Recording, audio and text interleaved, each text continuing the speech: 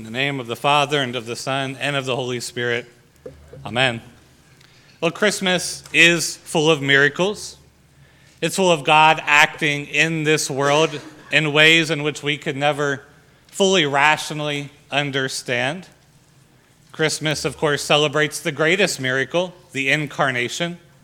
God and humanity are joined together because God's Son takes on human nature. And so the one who brought all of creation into existence becomes a little person in a woman's womb. He is born, he's wrapped up, and he's placed in a manger for a crib. And he will experience all the normal human experiences for himself. And Christmas also celebrates the miracle that a virgin conceives and gives birth. Of course, we all know that the laws of nature will not allow this. It is, by any rational scientific understanding, not possible for a virgin to bear a child, yet that is exactly what we celebrate. In the fourth Sunday of Advent, in this text of the angel Gabriel's annunciation to Mary, these promises are given to Mary, these miracles. But the text itself celebrates a miracle that we ought not to overlook. This text celebrates the miracle of faith. Now, I say that phrase, miracle of faith, and I think it sounds a little sappy and a little sentimental. The miracle of faith sounds like a title of a movie you might watch on Hallmark Channel this time of year. But be that as it may, faith in the Christian tradition is a miracle. And Mary's faith here in Luke chapter 1 is nothing short of miraculous. Think of all that is said to Mary in this short minute that the angel visits her. First, the angel tells this young peasant girl, this girl who is from a small, insignificant town, smaller than Lafayette, called Nazareth, that she is a favored one and that the Lord is with her. And we're told already that she's perplexed by this greeting. She thinks, how can I, nobody special, be favored by God? How is it that an angel is greeting me like this? Right? And we can imagine Mary going about her day, doing her work. We can picture the scene. And as Mary, perhaps she was cleaning, preparing food, gathering water, whatever regular mundane chores she was doing from day to day. And suddenly this great angel comes to her and greets her with a lofty title, favored one. Already, this must have been a lot to accept. But then the heavenly messenger gets to the heart of his message. The angel delivers God's promise that Mary, a virgin, would conceive a son, and that this son will reign over Israel forever, that his kingdom will have no end, that the child will be called the Son of God. And what is Mary thinking in this moment? Who could possibly believe all of this? People in the ancient world were not dumb. They were quite intelligent. And Mary almost certainly had to immediately know there was no possible rational explanation for the message that she had just received.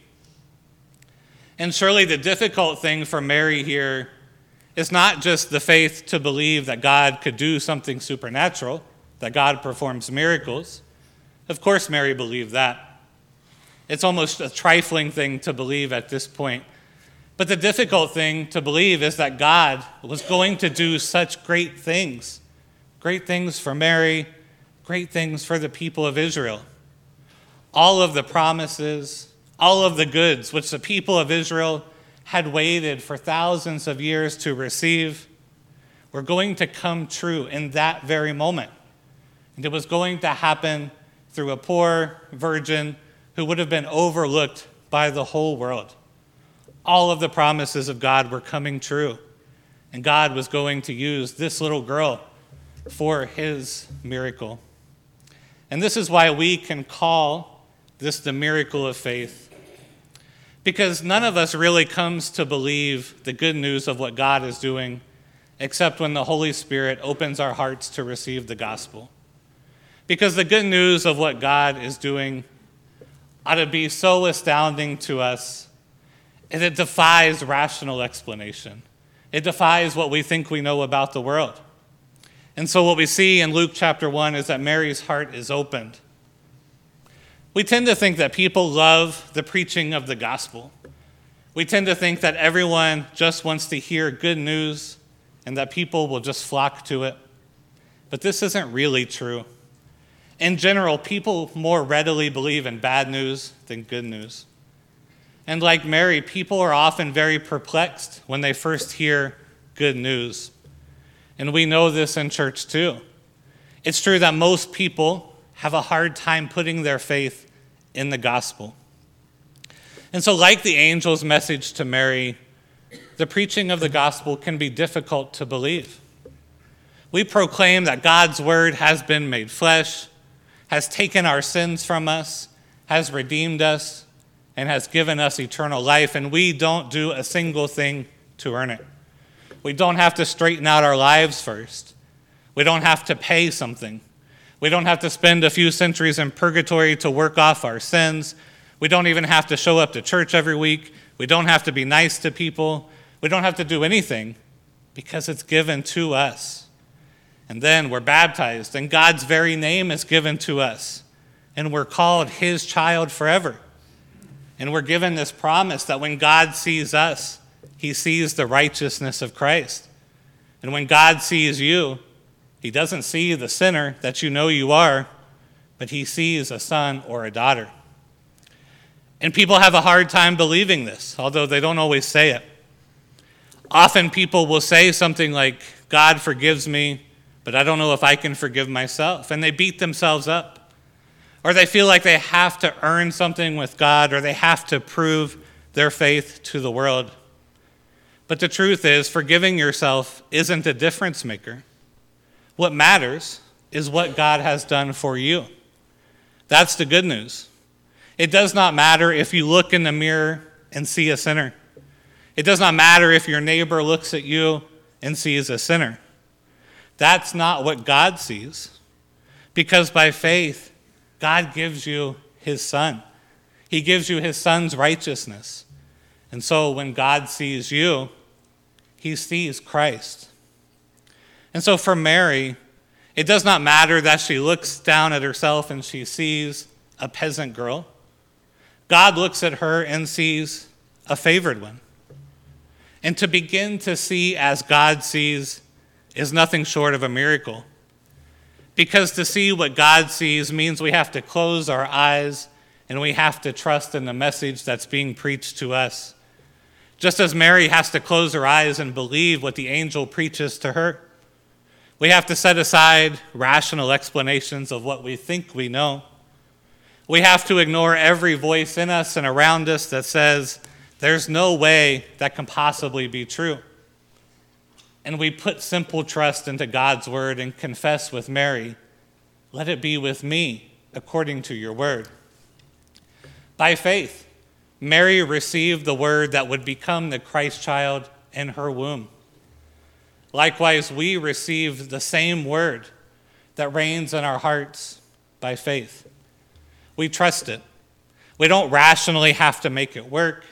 We don't need equations and experiments to prove that Christ has come to us. We just believe it. We put our trust in it. And this, by the work of the Holy Spirit, is what makes a Christian. It's trust. Now, as we look to Christmas, as we look to our celebration, we must look with the eyes of faith.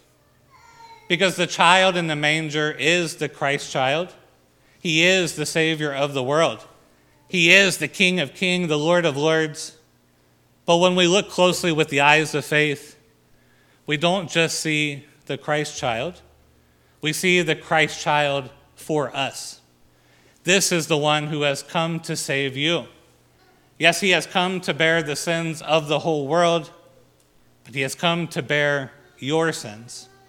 This is the child given unto you.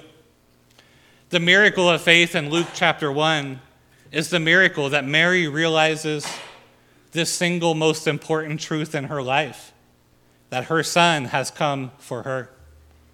We know that usually a mother lives for her child.